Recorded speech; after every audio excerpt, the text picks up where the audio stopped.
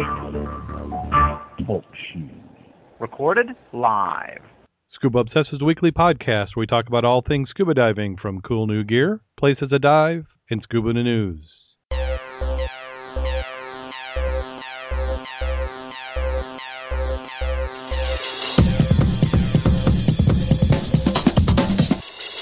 Scuba Obsessed episode 129 is recorded live September 6, 2012.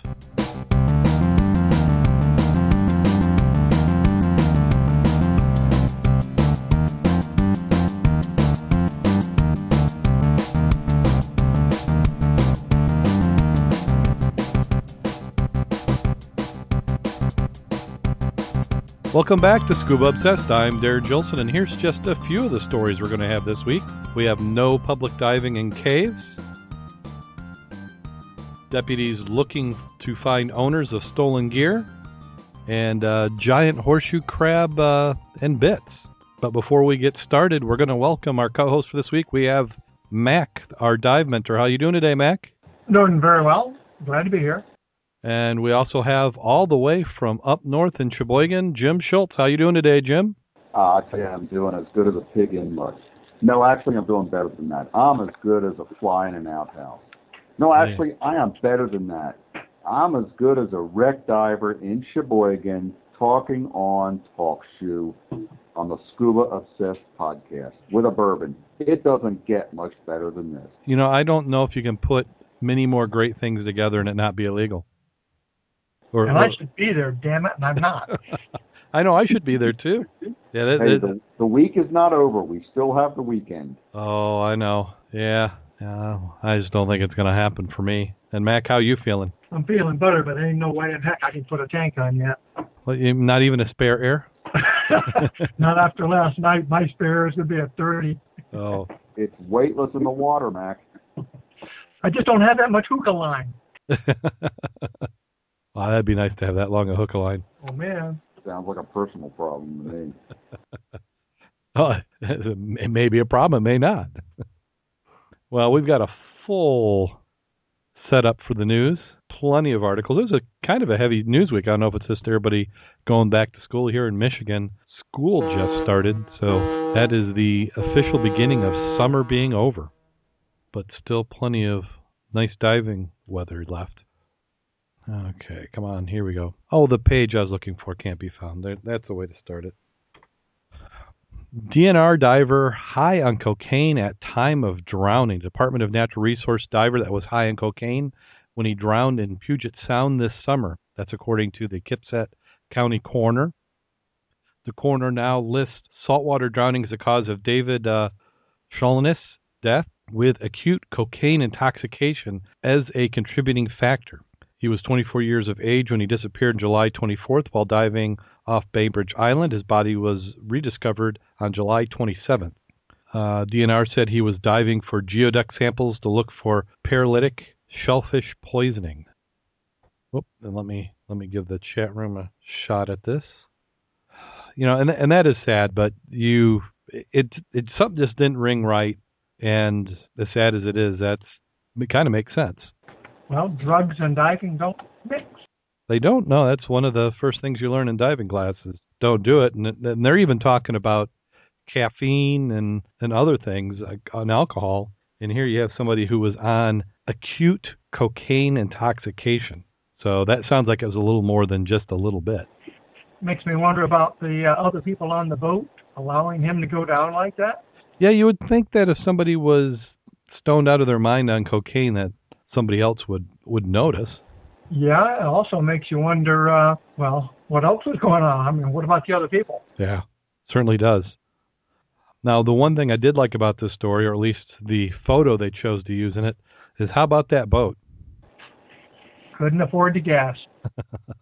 I think you're right. I'm looking at that, and that's got to be a 40-footer, at least. I don't think I could tow it either with my little Saturn. I don't think that'll do it. No, I think you're going to need something a little bit bigger than that. This next one is from the Bradenton Herald. Manatee divers trying to ID owners of stolen scuba gear. The Manatee County Sheriff's Office detectives are trying to identify the owners of two Kite surfers and scuba equipment they believe were stolen by burglary suspects arrested last week. Eric Herzog, 25, was arrested August 31st and so far has been charged with 1 count of grand theft and 4 counts of burglary with other charges pending. He's being held without bond in the Manatee County Jail. Grand theft charges in connection with the theft of a 2004 Yamaha Warrior ATV from Harbor Pine Contos on the 34th Street West in Branton on August 5th. While investigating the theft, deputies discovered what was believed to be stolen items behind when the ATV was stolen. The items include 2 kite surfers, scuba equipment. The sheriff's office on Wednesday released photographs of the items in an attempt to identify their owners.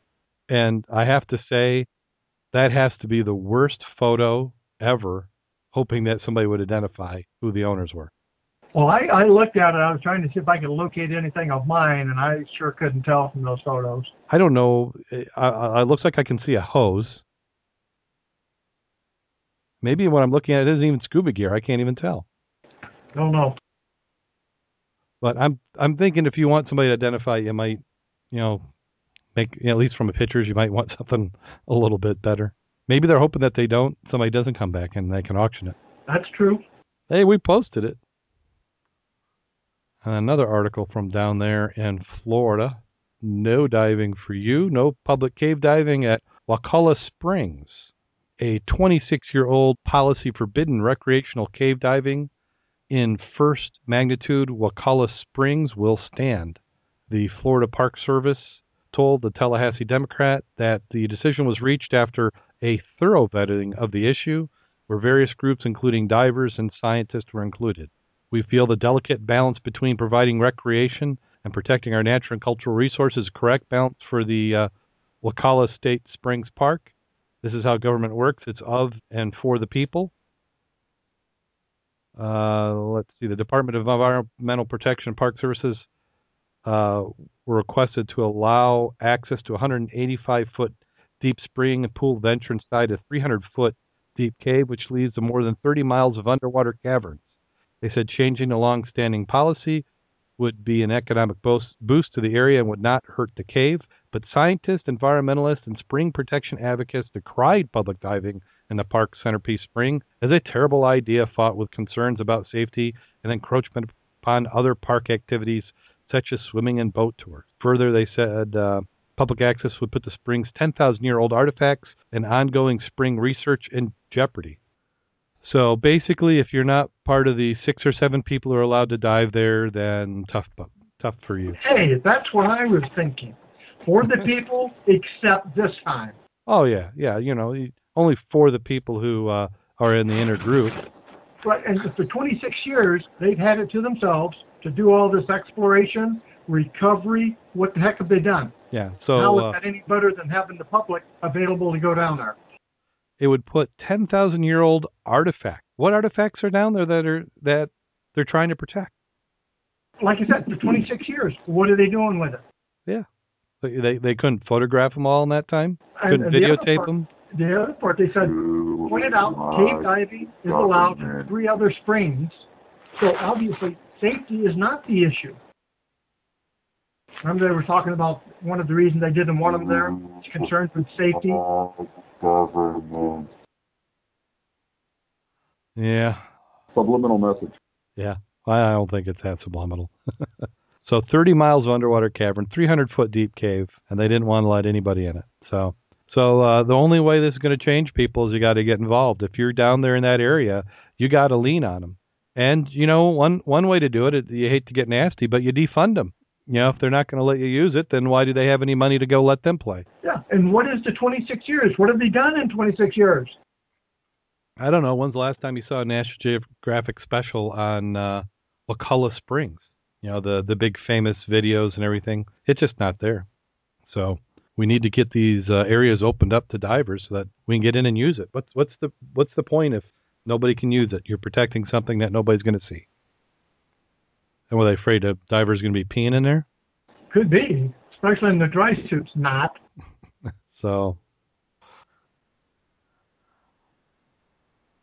well, maybe onto something a little bit lighter, but Bahamas. And I'm trying to figure out the angle of this article. I can't tell if they were complaining about not getting support or if they were just didn't want the support. But this one is out of the Royal Gazette online, and it says Bermuda's top story dive magazine with no help from the tourism department. Bermuda's inspirational scuba diver is covering story in Sports Diver magazine, featuring several pages of colored photographs of the island shipwrecks and sights in the sights as the writer follows the footsteps of the stars of the movie The Deep. Even more publicity is set to follow. A November issue of the magazine publishes a 16-page feature on Bermuda and special guides to the island. But the Island Scuba magazine has said it received no cooperation or advertising from the tourism department for either issue, despite the fact that the new tourism plan specifically named diving and water sports as new destination hubs that Bermuda should be marketing. So what it sounds like is that there's a few people down there are grumbling about that. They were able to get support from a couple hotels and a couple dive operators who ended up funding it, but they're saying that they had absolutely no involvement, which I don't necessarily know if I'd be all that concerned if my government wasn't spending money in magazines on ads. Yeah. But they should at least be supplying material or recommendations on tourism if somebody's going to come in and talk about it. Yeah. I'm curious about, they talked about, the article pointed out Bermuda is known as the wreck capital of the Atlantic with more than 300 historical wrecks. I'd like to know what those 300 are and how they define them as historical wrecks. They're old or not new. Yeah, not new. Okay. Yeah, because, Havana in our world is historical, but I have to say that to get to the number they were talking about, they've got to count some that are even in worse shape than our rubble wrecks. Well, the other aspect, again, Mother Nature takes care of those wrecks, and she ain't really a good housekeeper. No. So I'm just curious again, what are they protecting it from? The picture, you notice the two bottles, of course, he has? Those are not antiques by any stretch. No, they did not look antique. Yeah, screw tops. Not even embossed. Maybe yeah, they, though. Yeah, they just need to come in our neck of the woods and they'll see some bottles. Not if Mac keeps at it. Hey, there's a lot of things I leave for the pickings. Well, that's true, which we'll talk about later. Nantwich couple searches for a scuba diving vicar. And since they use the term vicar, I'm picturing this is from the UK. A loved-up Nantwich couple has launched a frantic search for scuba diving vicar to carry out an underwater marriage blessing. Jason Hoover, 35, and Paula Davies, 30, says it'll be the perfect way to celebrate taking the plunge after getting married on dry land later this month. But first, they have to find a man or woman of the cloth who is also a qualified diver. Jason, who is also a police officer, says we've been together for 5 years now, and every year we've been doing diving holiday together. I suppose you could say diving is a bit of a religion for us and certainly a great passion, so we really like to have the element of our wedding celebration underwater. I just don't think they've tried hard enough if they can't find one. Yeah, that's what I would say. Yeah, so must have been a slow news week for somebody to have to cover it. Or the other thing is, if you really want that bad, find a minister who wants to be a scuba diver. Seems like to do that really good, you'd have to have communication systems, meaning full face or maybe a helmet. I just do cue cards. That way you could hear each other, but it'd be a little hell to kiss the bride.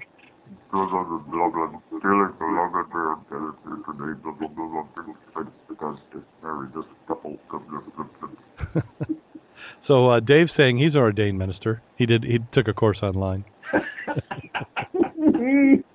Holiday Inn Express. Yeah. Does that count? Yeah. I guess you could do that too. Why? After a long weekend, it just doesn't feel like Thursday, does it? I'm way out of whack. Scuba diver records record pickings. An array of underwater life has been discovered by a team of Scarborough scuba divers during a year-long reef survey project. A chimney sponge, a crystal sea slug, and a spotted ray were some of the little creatures found by members of the branch of the British Sub-Aqua Club. To mark the culmination of the successful project, the club took part in the Underwater Litter Pick 2012 with more than 20 divers spending a day cleaning rubbish and litter from the seabed off the Scarborough Sea over the weekend. Now, they didn't say how much they captured. No, but it looks like a lot of plastic. Yeah, there is plenty of plastic. And I'm starting to see that more and more recently. Yeah.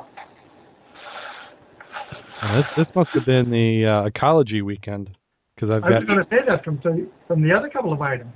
Yeah, it just seems that if it's the time of year or what it is, but there's a lot of the diving season, getting their last licks in. Yeah, I guess it's better than the beginning of the season. That way, nobody has an excuse. By this time, everybody should all be going. If you do it at the beginning, I always thought it would be better in the spring because you got all that trash that's kind of worked its way in the river and things. But then you've also got more likely crappy viz then.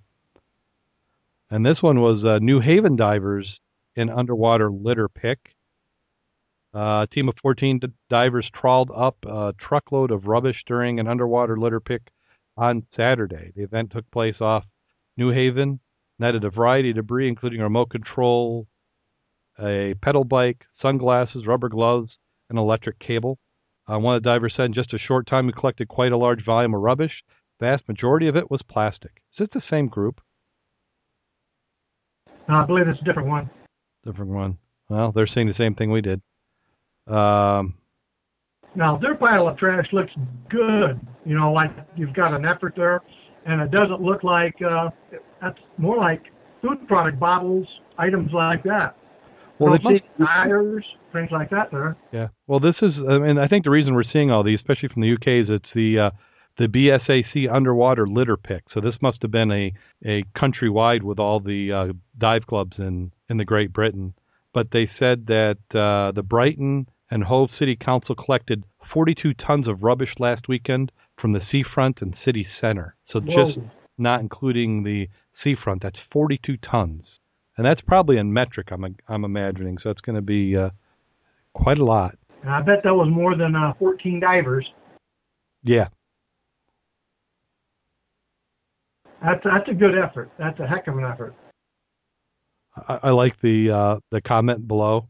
It says we can't have a zero policy on these scumbags who drop litter. Yeah, a little hard to enforce. Yeah. He says they want a deposit on every KFC McDonald's box. They're basing it. They're saying that's what we do in the U.S. Not yet. No, we do it on pop bottles, but we haven't done it on packaging. Not all states, by the way. No, not all states. But I can remember as a kid when they changed that law, it did make a difference. I know everybody made a hell of a difference. Grumbled about it. And really what it does, it gives, you almost hate to say it, but it gives the homeless people a source of revenue. Actually, it does. Yeah, because there's a few people around the county, and you see them just walking along the side of the roads picking up bottles and cans. You see them at Silver Beach towards the afternoon and late evening, going through the stuff. And most of them aren't taking trash out without putting it back in, but they're collecting the bottles and stuff. Yep. And then we have Bermondsey. Scuba divers clean up litter in the Canadian waters. A group of scuba divers have joined a nationwide effort to tackle litter dumped into rivers. Around 20 members of the Subaquatic Club, which is a branch of the British Subaquatic Club, BSAC, spent their Sunday removing shopping trolleys, motorbike frames, and cans from Canadian waters. Nothing unusual, is it? No. The only thing is, some of that is a good home life. For the crayfish, they said found some huge crayfish, and what do you find in those shopping carts? That's nice homes for those guys. Yeah. Well, in a certain aspect, not that I'm advocating just throwing junk in the water, but when you look at the artificial reef program, you're trying to create spaces for the animals to live. So, critters will turn things into habitat. We just need bigger cars put down in the river and stuff as habitats. And, of course, make sure the oil and gas are out, the lubricants. Uh-huh. Certainly. I'd go for that. Nice looking dry suit that guy's got. Yeah. Well, when I saw the basket, I actually thought that was a nice catch basket. Throw an inner tube around there and a dive flag on it, and you're all set. Absolutely. So, but ecology dives I love. I can. If you put the same stuff on land, I wouldn't even look at it and really care. But you throw it in the water, I'm all for getting it up. By the same token, though, if you were in the park like there at Niles and you saw that crap, you'd pick it up and put it in the trash. Well, yeah, all the time. That just becomes second nature. And here we have somebody on the front of trying to get a world record. A man is hoping to reclaim his brother's scuba dive record. Now, is this the same guy we talked about last year? It may be. It says Paul Devane aims to spend 15 hours underwater in the Atlantic Ocean to raise $1,000 for charity while beating the time set by a Maltese team in February. In 2009, the 33-year-old was forced to pull out of his first attempt due to technical malfunction when his P-valve in his dry suit that let him go to the toilet failed. I don't know why they think, what else would he be doing with a P-valve? His brother, Delkin Devane, stayed underwater for almost 12 hours, setting the first Guinness World Record for the longest cold seawater scuba dive in open seas and raising €35,000 for children's charity in memory of his son.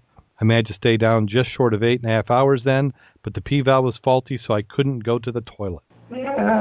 Where it depends. Yeah, I'm going to say, what do you mean you couldn't go? You're going for a record. Yeah. But in that stage, I had to come up. There was a massive discomfort. After about 3 hours, I had no choice. Sure you did. With support of his older brother in the Scuba Dive West Dive Center, Mr. Devane will dive off Killary, Cove Galloway on October 9th, where he'll be exposed to temperatures in less than 15 degrees Celsius. That sounds like summer temperatures. When they collect funds for the Children's Cancer Charity Hand in Hand and the Children RNLI via the website worldslongestskubadive.com. It'll be cold, it'll be long, he continued, but there'll be no breaks, no meals, no toilet stops. Well, he just said there was a toilet stop. That's why I had to stop. I want to make 15 hours, so it will be a challenge. Delcane had the record of 11 hours and 42 minutes, held the record until February this year when a Maltese team broke the record after the second attempt by less than 1 hour. His aim is to raise more money for charity. We hope our efforts and people's generosity give back to the two charities who have done so much with so little. But I also want to break the record and reclaim it and bring it back to the Irish seas. So. Back to the Irish seas, huh? Yeah. So what kind of record can we do? Well, I was just looking. 15 degrees Celsius is what? 59 degrees Fahrenheit? 1.8 plus 32. So 59 Fahrenheit? Oh, come on, guys. I mean, it's like, excuse me, that's wetsuit water. Yeah, it's all wetsuit water for me. But yeah, I definitely see what you're saying. That wasn't really that cold. Not to me, it's not. I'll take that anytime. Yeah. Now, it might be hard to do 8 hours in a wetsuit. Yeah. You've been watching that Barron Sea Gold? Yes. They're doing most of that stuff in wetsuits. Yeah, but they're using its hot water suit with that, or hot water through the wetsuit. Yeah, some of those hot water rigs they're using aren't all that sophisticated or well designed. No. That solves the P-valve problem. Yeah, the wetsuit does. But yeah, they're in that program. They go from extremes of people scalding themselves to freezing and forgetting to put gas in the pumps. Now it looks like they had a separate pump just for running the water and heating it up. Yes. Mm-hmm. So they'd have a pump that would heat up the water. Well, it must have had a jacket around the engine, and then it would take that same pump would then pump it down. Now, what we used to do is take the exhaust, move the muffler, and put a long pipe up, then coil copper around the exhaust. That heats it up good. Yeah, I was watching that show, and it makes me want to go. You and me both. Except I'd like somebody to be a little more attentive to me on the freaking bottom. Oh, yeah, they're a little lax on the safety. If you haven't watched that show, what we're talking about takes place in Alaska, and they're going under the ice because they have a summer version of the show where they're just going out and diving off a barge. And those barges are pretty rickety, that 2/3 of them have. But those same rickety pieces of equipment, they now slide out in the ice in different configurations, just cut a hole in and go down. And while somebody's down, everybody else is playing. There's nobody tending a line, nobody really keeping track of all the gear. At least I have noticed they are using full face masks with comm systems now. Yeah, but like the other day had a regulator freeze, and it's like generally they freeze open, and I really couldn't make a determination just watching them. Yeah, because I think I know the one how thick that ice was. It's 4 feet thick. Yeah, it was pretty thick. Did you watch how they got it out? I didn't see him get it out, no. It was interesting the different ways they made the hole. I saw the one group had was making the hole, and they didn't have a chainsaw, so they were using augers, and they were just augering it around and around. But they that one where they had the gi, and they were the two of them were having problems with the regulators, and I couldn't tell if they were both, if the regulator was a little funky, but I had the feeling that they were way over breathing their equipment. You know how if you get too panicky, you just don't feel like you can get enough air. That was kind of my impression of what was going on. And then the one that girl did eventually settle down, but I think by that time she had had hyperventilated and it just needed to come back up. But gosh, yeah, I'm like, wow, you get to go down there and find gold all at the same time. And their visibility was and they're saying we got lousy visibility, and it's like, excuse me? Yeah, they had a good, I don't know, 30 feet. Well, the photographer had to have been at least 15 or 20 anyway. Yeah. Meaning you could see 5 or 6 or 7 feet. That's more than enough, and that was without lights. Yeah, and I was wondering, is a photographer using the same hole as they are? Or do they have another hole they're cutting and then they're coming down and catching up with them? I'm sure that guy was scuba. Oh yeah, he wasn't coming down a hooker rig or anything. But yeah, I love that show. Well, this next article was one we covered last week. If you remember, we had said the giant horseshoe crab made it to the bottom. A little bit more details came out, and it does appear it made it to the bottom, but maybe not in one piece. And if you watch the video that is in the link, it doesn't look like that was really how it was meant to go down. I think when they say horribly wrong is a good clue. Yeah. Well, the funny thing is that they took credit for saying they got in the bottom, and there's a bunch of press releases, so I couldn't figure out, had those been written in advance and they were just published without really, just verified that it went down. But in this particular case, somebody from, must have been a boat observing, took the video, and you can see the crab just at 1 minute suspended about halfway in the water, and then the cables. Yeah, I don't know if the cables broke or... I said cable snapped. Oh, the cable snapped, yeah. So, so it may not actually break the record now. I think they have to verify it, and if it goes in pieces, they may not be able to give it credit for being the largest sculpture. It's just an odd about this. You see that name, Chris Wojcik? Yeah. I was in Wolf's maybe 3-4 weeks ago. There's a couple of tanks with tons and tons of stickers on it, and I glanced at the name. It was Chris Wojcik. Huh. Chris Wojcik. I mean, that seems to be an unusual enough name. You wouldn't think there'd be too many people with it. No. Okay, well, now I'm going to have to do a quick look.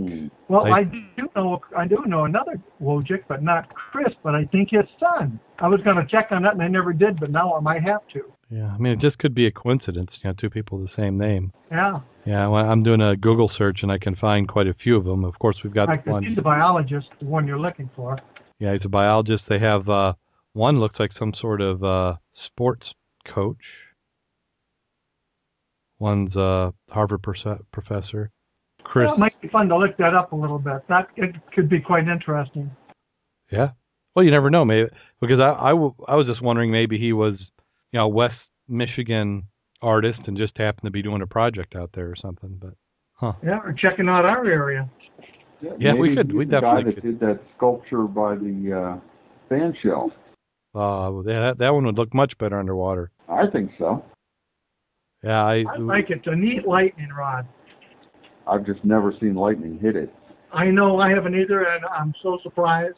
Well, I noticed that it's able to scare away the pigeons. Yeah, there ain't no pigeons on it, is there? No. That's a shame. Yeah, that's a shame. Well, Dan has reached out support for the Aquarius Reef Base. If you remember, the Aquarius Reef Base is one in Florida where they're trying to get funding, and they were doing a big PR push, and the senators and politicians are coming down and diving. Well, Dan, the Divers Alert Network, has agreed to act as a financial sponsor for the nonprofit Aquarius Foundation. And so what they've done is they're setting up a special website presence dedicated to the Aquarius Reef Base project. 100% of the funds donated to the Dan through this page will be earmarked for use by the Aquarius Foundation. Over the years, many important research studies have been conducted by diving researchers using the Aquarius Reef Base. Dan strongly supports the initiative and wants everything possible to ensure they continue. We encourage all Dan members and the diving community to take a look at the Aquarius site and help us save a historic and vital piece of diving history. So, but wasn't Dan going to put any of their own money in? They're setting up the website. How big of them? That's interesting, though. Yeah, because Dan is nonprofit, but they do have a for-profit branch, which could kick in a few shekels. I do like the one picture on the front of that article, though. That's a great, clear shot of that wreck, the aft end of the wreck. Oh, the one at the top. The website is the NOAA Diving Program newsletter, and that is just doesn't it look like a tug? Yeah, it looks so clear, too. I mean, that is a very nice shot. Yeah, very well done. So if you remember a few weeks ago, we were talking about how to take great wreck photos, and this is another example of it. You have the diver in frame. You show the massiveness of the wreck. Excellent photo. So that does it for Scuba News. Now we do have a photo of the week. Paste that one into the chat room as well. This one is the atmospheric diving suit. It was made by Neifut and Kunt in Germany in 1839. Who? Kunt, Kuhnke,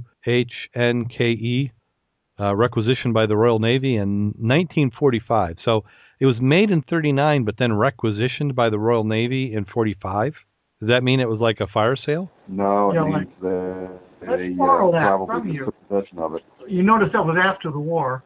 Well, that's what I was noticing. It was built before the war and taken after the war. So does that just mean that they grabbed it and brought it over? Well, spoils of war. Yeah. The winner takes all. Yep. And they also get to write history, too. Tested to 350 feet. It doesn't look that comfortable to me. Yeah, you don't want that chain to break. Yeah. At least the gym suits give you a little better chance of surviving, or the Wasp. That's a good one. Yeah. That's nice, though. I mean, consider the vintage. That's cool. Yeah, well, I keep looking at the feet, and I'm thinking if you were in any sort of cold water, your feet would freeze to a brick. Doesn't look like there's enough room in there to have much socks or anything. You ever been in one of those? No, not at all. We used to have one like, well, I'll find a picture of the one we had at our school, and it was one of the first of the kind back in the 40s and 50s. And our school, head of our school actually invented it. He was one of these guys like, I don't know, innovators of diving. Mm-hmm. I'll look for it. But you're right, they can get very cold, and you did have to have good wool clothing. Yeah, but because I just imagine that it starts to, condensation, because you're working, I'm sure.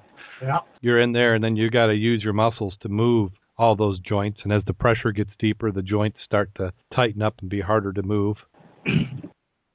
So, but a very cool photo. And then we have a couple videos to take a look at. Oh, no, wait, this is a potential cool scuba gear. So here's another one for the chat room to take a peek at. Start entry. So this one was, I guess they're filming Iron Man 3, and they used a dive shop in the course of shooting, and that was in Wilmington, North Carolina. And they were nice enough to provide the film crews, Marvel Studios, with a place to film. So there must be a scene involving scuba. Oh, who did we lose? You still there, Mac? Yes. Okay. I was trying to find a picture, and I couldn't. Like you said, I don't know if I'd use the tank. That's for the entrance. Just having the logo on the side. Yeah. So what they're doing is they're saying that the film crews, is this a treat or did they vandalize? So they took the tanks and they emblazoned them with Stark Industries logo on the side. So I'm hopeful that they bought the tanks and then put the logos on. Yeah. Yeah, that's how movie studios are so generous. Love to get in there to that 2,000 Leagues Under the Sea set, get some of their old rigs. Those were just wonderful looking. The diving rigs. Uh-huh. Even though they use scuba sets with it, sort of hidden under it. That would be awesome to have one of those. Okay, and then we have a couple shots at the video. One of them, and it didn't really make, in fact, I'm probably not even going to post it up on the Scuba Obsessed video site, because it's like I want to get a better copy of it. It could be an interesting video. What it was one of the photographers who works for the TV station, and they must have had a GoPro. They're shooting, I guess you call it B-roll film for a segment they were doing. And as they came up, they dropped the camera, and the camera fell down and they were unable to go back for it. And then a week later, some divers from Wisconsin came and found the camera, and it actually shows footage of the camera falling down into the bottom and into the hold of the wreck. That's cool. So that is neat. But I'd like to find it. In this particular video, they got people talking and jabbering all over it. We know how we hate people talking. And, yeah, you just can't see it. And then I got that damn 7 ABC logo banner across the whole damn thing. You can't see anything around it. And they even had some in-studio people having a side conversation. So not really impressed by that TV team. But just the raw footage would be nice to see. So I'll have links in the show notes to that, even though I don't plan on putting it up on the site. And then we did have we'll call this one the video of the week. This one was what they call the Scuba Song. A recently certified diver who is also a singer decided that he enjoyed diving so much he's going to make the Scuba Dive song. Now, did you happen to catch the screenshot right at the beginning of the video? Are you there, Darren? I'm here. What happened? What? Did you hear me talking? You dropped off on mine. Oh, okay. I'm sorry. I was just saying, did you happen to notice the screenshot that shows up in the beginning of the video? No, I did not. It's about 6 seconds in on the video. It says no scuba divers were harmed during the making of this film. Hey, that's copyright. That's what I was thinking. Copyright. Hey, you're taking that from somebody I know. Yeah, it just seems to be too much of a coincidence. So do we have You know, listening to your show. Yeah. Maybe, they use the copyrighted line, but at least we like to get a plug in. 617. All right, wow. Oh, and I like that transition. So nice bed too. Yep. At least I was smart enough to turn the audio off this time. So, but they did a fairly decent job on the video. I mean, because the song is kind of catchy. And you guys were talking about this on the podcast.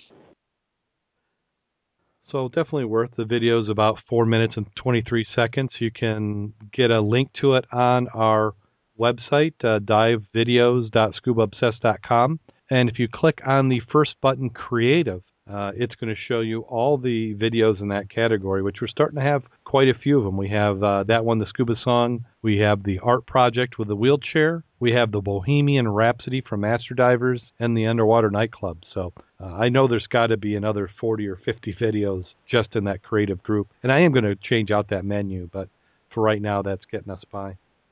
At Underwater, not that I want one, but it's still... When you guys get real quiet, I wonder if you're still there. Yeah, well, you said something like not that you want one. Yeah, right, even though I can't walk very well right now. I'd have to have a little bit of support to get that in the water and get it out. Uh-huh. Okay, well, that does it for the news, the photos, and the gear, and the videos. So now we get to talk about some scuba diving. So, Mac, at least you're getting a little closer. About how many more weeks do you think you got? Did the doctor give you any indication of when you'll get the green light? When I can put a tank on my back, and that's not too soon, I don't think. No. Maybe the hookah is the way to go. It may be. And when we start talking about the diving that we did on Monday, I mean, that would be prime hookah territory. Oh, yes. Oh, yeah. So let's see, did we have any diving? Now, Bob had gone up Sheboygan Saturday. Now, Jim Schultz and I, we had some visitors come in from out of state. We had, was it Travis and Justin and Dave from Ohio came in. So on Saturday we did which wreck was that, Jim? Saturday we did the Havana. So and I think that was their first wreck dive on Lake Michigan.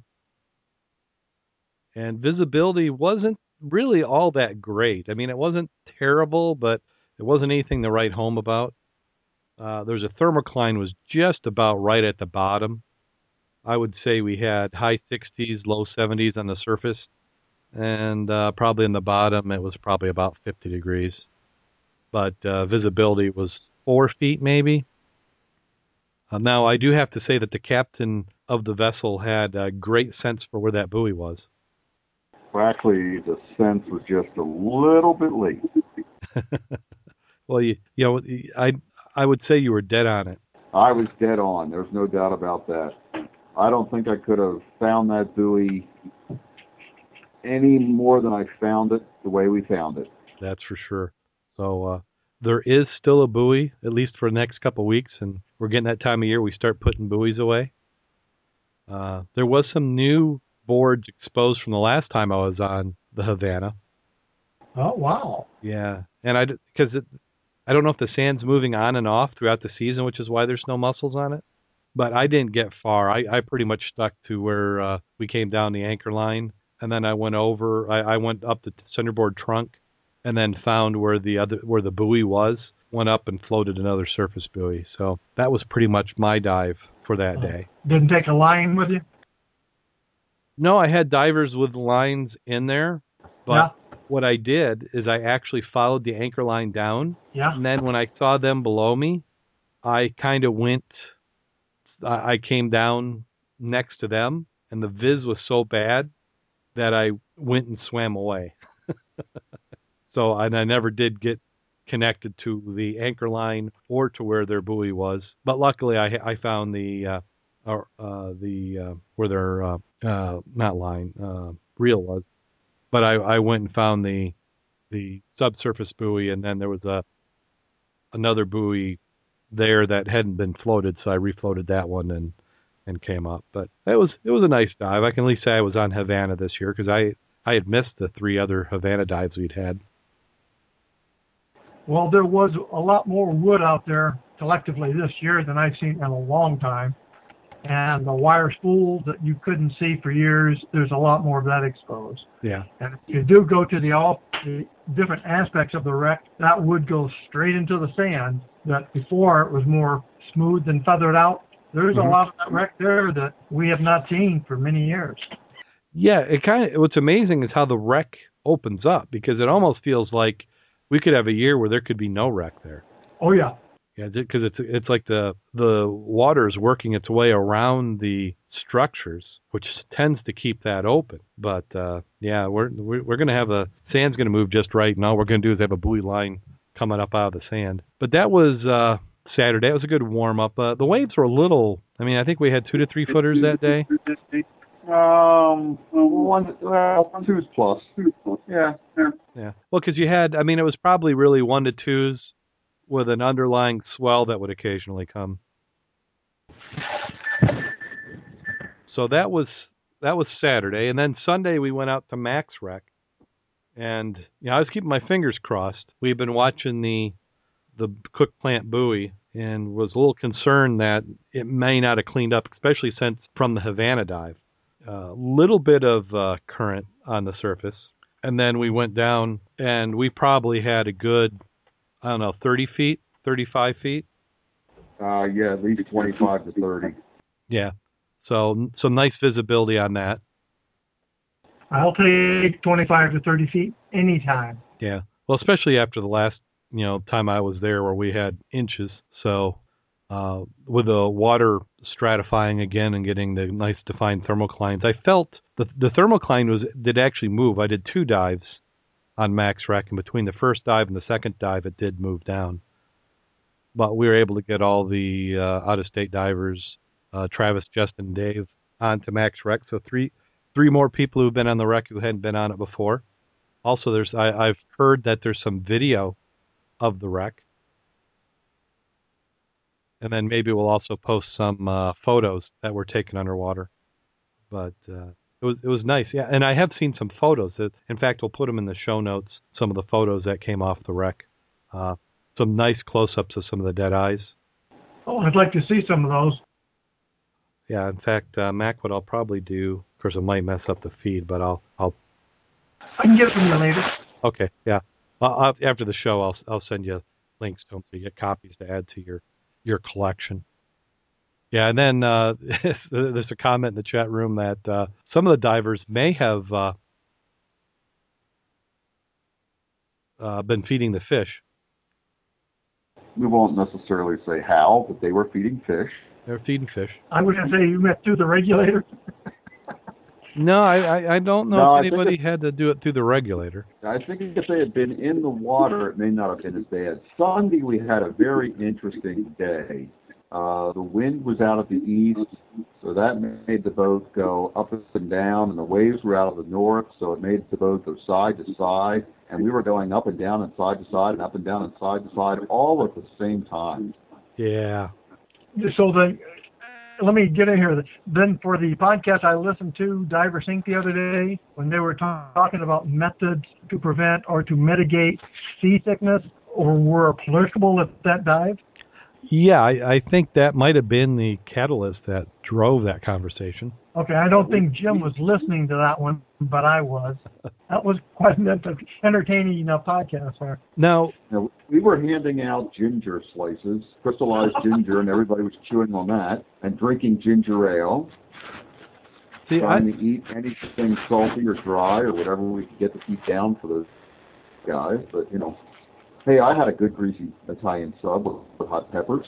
Yeah. So I've been fairly fortunate. I mean, because like Rich talked about in his show, I think him and I have pretty similar backgrounds from being on boats. With my grandfather and my dad. I mean, we were on. I was probably on the water before I was a month old, and have just spent my whole life on and off. There's probably only been one time I can say that I was seasick. I never lost it, but I definitely didn't feel good, and I was already sick, and I did the ultimate no-no, which is go down in the boat. And it's a fairly new boat with fiberglass still curing and stuff, and that just kind of turns your stomach even without a little seasickness. But now, well, I will say by the end of the day, when you guys are doing the second dive, Travis was up there saying, I kind of like this now. He had gotten used to the rocking motion. Of course, the wind had shifted and it had flattened out quite a bit, but he was enjoying it, I think, when he was up there at the end. Yeah, and what you want to do is you want to listen to the last Divers Inc. episode that Rich put on. He talked about some of the ways, the different types of seasickness. For me, where you can kind of get a little green around the gills, is if you're doing some fine motor skills and you can't see the horizon. You're focusing on something like you're putting your regulator together or trying to write or read. That can sometimes get a little disorienting. Most definitely. I think everybody had at least one good seasick story. Yeah. We just threw the guys in the water and told them to bob around for a while, and they started feeling better. Yeah. Oh, for me, if you're ever getting a little bit of not liking the motion, it's always better to be in the water. Absolutely. Then when they went below, we started breathing some dry air and got below the surface. It all got good. Now, I have heard like Jim Kleeman, he absolutely loves doing Dramamine, probably an hour or two before he goes out. If I'm going to get on a boat, anything's iffy, hour before take the Dramamine. Yeah, I've never had to take Dramamine. I almost feel like I should as a preventative, but I guess when it happens, then I'll wish I had. So tell us about your Sunday dive or your Monday dives. Well, Monday, so we had a great dive on Max Rec on Sunday, and we had the van on Saturday. And on Monday, we took everybody to the river. So we went to the boat launch just up from the waste treatment plant. And Miramont. Yep. And that was absolutely beautiful.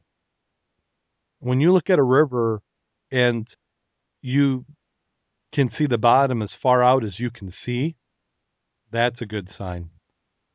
So I'm going to say we had, 15 plus visibility. So, not quite, good Lake Michigan, but excellent for the river. And the current was slow all the way across. So if you hadn't had a chance to do a river dive, that was a good way to ease into it. I mean, you could swim against the current anywhere in that water column, at least in the Stretcher River where we were at. So everybody got a chance to find some bottles. We had probably at least 2.5 hours underwater. It's just nice when you're only about 10 to 15 feet deep, how much bottom time you can get. And they did get to see the Model T. And Mac, you had really exposed that quite a bit. Yeah, it took them a while to dig a lot of that crap out, but it was interesting. Yeah, it was. We should put a motor on it. Yeah, I'm surprised at how little. I'm surprised how much was there and how little was there, because there's a lot of. You know where the doors are? The doors are downstream in about 3 foot of water now. Huh. But now I can say I've seen a Model T underwater. Now I wonder if there's an axle or anything, or if it's just a body. I didn't go all the way through that. It's basically the framework, and it's not. You know, when we say Model T, it's more like a very old pickup truck type. Well, it felt kind of like a little roadster. Yeah, it had that square bed in the back. Yeah. So we saw that. I found a vintage 1950s transistor radio. We had some nice Coke bottles that, except for just about everyone we found, had some sort of damage on it, some crack. Yeah, they're in the chat room. They're saying that the River Rock definitely want to do it again for a repeat. So yeah, that was a good way of breaking people in. Take them to another spot. It'd be more fun. Oh yeah. Well, I mean, this time of year, I would love to go and spend just do the river. Just start up at the top, that bridge where we started before, Mac, and just zigzag. Well, I started all the way up. You should have gone above the dam. Is what I think I sent you a note about that. I probably got it after I got back. Oh, okay. Yeah, because above the dam is deeper. It's quite. The visibility is pretty good. That's where that safe came from. Yeah. So above the river, yeah, we have to do that. And I'd love to get some deep sensing metal detectors. Might be handy. A lot of junk out there. There is. Well, what's scrap metal going for right now? Because I bet if we were really motivated, we could bring up a lot of trash by weight that would actually have some scrap value. If you have the truck and you have a winch, there's a couple of good, I'm talking rolling bars, like in a mill, that are down there. They're long and heavier than heck. So if you want to weight, you could make some money. Well, Dave and I found, and I'm sure you already found it, we found that anchor that was actually maybe a 10 to 15 horsepower motor. Yeah. Yeah, and that had to have been 100 pounds out of the water. We didn't bring it up. I left it there. I had a T-post that I used a little bit of while as a river tool since I had it. But just a fun dive, and the fish, a lot of nice fish. And then when we, between the dives, there's a DNR officer came in, and they had a really nice boat set up for river diving. Yeah, you put a picture of that on Facebook or something, but that's a nice boat. Yeah, that was a good shot you had. Yeah, he had a nice Sea Arc. And just some of the modification stuff doing it. And that one was actually a jet boat. They had an outboard that had been modified and converted into a jet. So he said that works well, except for when you're in lily pads. Is that a tri-hull or flat bottom Sea Arc? That was a flat bottom. Well, it's a flat bottom, but it actually has a tunnel. So what it's able to do is it's able to actually, like, so they say they have a rock outcropping, it can actually scoot over the outcropping because the engine is actually, the outboard's above that bottom. So he says when they get to a rock, your instinct is to slow down, but really what you have to do is gun it, and then you skip across the top of it. And then Dave mentioned that Travis and Justin finished their advanced open water on Max Rec. So I think that is the first. I think the first time we've had a actual certification or part of a certification completed on Max Rec. Milestone. Well, actually, that's the second certification. What was the first? I got my archaeology card. Ah, well, there you go. For the work I did on Max Rec. Excellent. So, but yeah, the river was amazing. Definitely would do it. It's got me all ready for this river season, which we're smack dab in the middle now. Yeah. Problem is, I wonder if my wetsuit's going to be able to make it. It's like slowly, seams are going, my gloves are falling apart. I think my 7mm boots, I think I might have did the last dive for them, and I'm going to have to use my 3mm for a while till I replace. So yeah, I'm being hard in my gear. So I'm trying to make it all limp and survive Cooper River with Rich and Dave in October. Aaron, they're picking on your wetsuit. They're saying it's already dead. It's kind of like a teenager in jeans. As long as they still hang on, they're not dead yet. Oh, okay. So now we talked about the dives that we just did. Now, Jim, you're up in Sheboygan. I am in Sheboygan. I drove up on Tuesday, and we got a little diving in Wednesday, and a little diving in today, and we're hoping to get a little diving in tomorrow. So yesterday we hit the St. Andrew. Oh, that's a nice one. And the Barnum. Did some great penetration stuff on the Barnum. That was really interesting, swimming through the collapsed decking and stuff on that, weaving our way through the beams. I had some nice video of the windlass until the card crapped out on the camera, so I lost that, but we'll go back. We stumbled across a really nice woodstock anchor sitting at about 20 feet, and there's a rudder there, beautiful old wooden rudder off a big ship laying there with it. So we hope to get back and get some video of that. That's a new site that we've never been to before. Now, is that fairly shallow? Yeah, it's in 20 feet. Huh. With nice sandy bottom shallows. And then today we went to the Cedarville. And I was kind of quiet on the podcast because I was watching the video that I shot of the Cedarville. And did a 100-foot dive on the Cedarville and did some nice penetrations.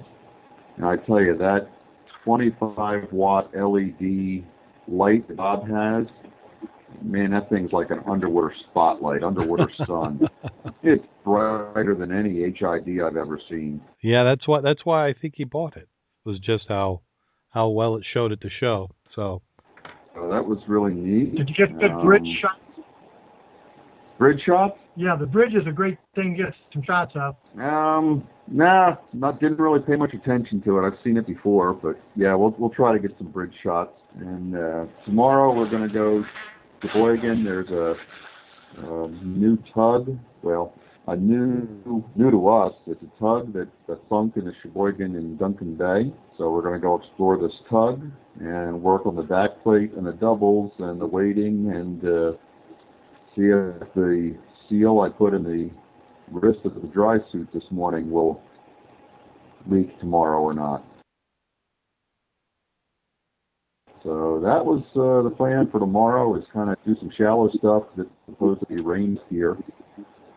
And then Saturday we hope to get out and do something a little deeper, whether we'll go back to the Cedarville or go hit something else, I'm not sure. Now, Bob said he found a couple wrecks you were looking for last year. Now, one of those was a tug. What was the other one? The Leviathan, I think. Oh, okay. They were over in Duncan Bay. Okay. Yeah, one was the tug, I guess. I guess the tug went down last year. And there's one on the rocks and one that went down. And the one that went down, technically it's a navigation hazard, but I think it's out of the channel, so I'm not sure what they're going to do with it. Hopefully they'll just leave it there and make it a nice shallow wreck. Yeah, most likely I'm going to guess is that they're trying to figure out who they're going to charge to pick it up. Well, I think the owner, heard a story that the owner had already been in court, so don't know what's going to happen there. You can't get blood from a stone, unless you're the IRS. Yeah. You guys going to hit the river? So, what's that next? I was asked, are they going to hit the river? No, I don't think we did anything. We haven't done anything in the river yet, other than use it to get out into the lake. So we'll see what tomorrow brings. So, and then you'll be diving Saturday and then Sunday and then scoot the way back? We'll have to wait and see if we get a dive in Sunday morning. If it's just Bob and I, we may not get wet Sunday, just pack everything up and head back home. So has anybody else shown up yet, or is it just you and Bob? Just been Bob and I so far. Wow. I keep waiting for you to show up Friday night, or, Mac to get up here, and we'll get the gear on you in the water and get it off you in the water so you don't have to lift anything. We'll even give you a scooter. We'll give you a scooter or, tie a line to you and tow you around if you want us to. Well, see, you need to do is get somebody with a set of doubles and just have a regulator off one of the tanks and then have Mac breathe off that one. Hey, we've got some hoses we could stick together, or bring up a 25 or 50-foot hose, Mac, and It's tempting. You can monkey dive it. I've thought about it. Come on up. We'll accommodate. We'll find a way. Of course, if you monkey get up dive, there, we're going to get you back. if you monkey dive, you have to be in a bikini, though. I'll wear a Speedo under my wetsuit. Yeah, the chat room is saying no video, please. Yeah. So, wow, a lot of diving going on. And, it's not too late. Yes, summer is over. Kids are back in school, but there's still plenty of diving to do. The water's going to stay warm for a little bit. Well, we proved you can make it happen. I mean, Dave and Justin and Travis all came up from Ohio and went diving with us last weekend. So, yeah. And see, that proves that there's those of you in the chat room or those of you who listen to the podcast, you find us, we'll get you wet. Yep, you got to come out here. See, we got you got proof now, corroboration that those wrecks do exist. That we're just not talking about nothing. Yeah, they're saying diving has 2 seasons, wet and dry. It's all wet for me. So, as always, remember we have the Facebook site, facebook.com/ScubaObsessed. You can visit us on ScubaObsessed.com. You can also follow us on Twitter at ScubaObsessed. And we also have the new divevideos.scubaobsessed.com website where we're putting, maybe not every day, but at least 4 or 5 videos a week are going up there. And if you have any you want to suggest, go head on over there, and there's a suggest a video button, and you can put the information in, and we'll take a look at the video, curate it, and put it on up there. So you got anything to plug, Mac or Jim? Not right now. I can't think of anything major going on. Still Mark plug like we did for the treasure thing up at Moby's Dive for the mark the calendar for Sim. September the 29th. Fundraiser for the Southwest Michigan Underwater Preserve, so we can get some buoys on some of these wrecks. Moby's Dive Shop in Grand Rapids, Michigan. They've got a lake or pond or mud puddle or something behind there that we can get wet in, so we're planning to do a treasure dive up there. Excellent. Good place to go and get wet. Well, let's see if we don't have anything else. I think we're to that time of the show. All right. I've been waiting for this. Well, I hope you haven't been waiting too long, because I don't think it's all that good, but that's kind of how we sell it. So anything above that is a bonus or a curse, depending on your perspective. So in honor of back to school, here we go.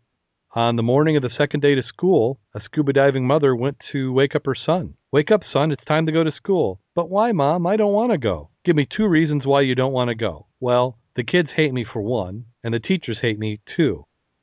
Oh, that's no reason not to go to school. Come on now and get ready. Give me 2 reasons why I should go to school. Well, for 1, you're 52 years old, and for another, you're the principal.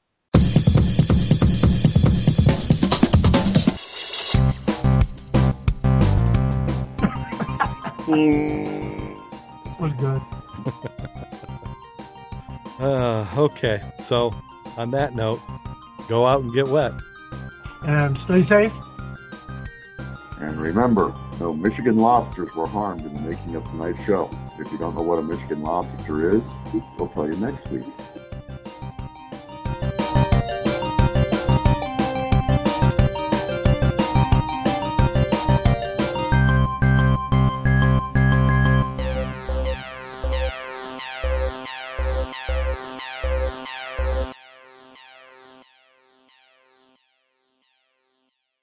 Call recording has been completed.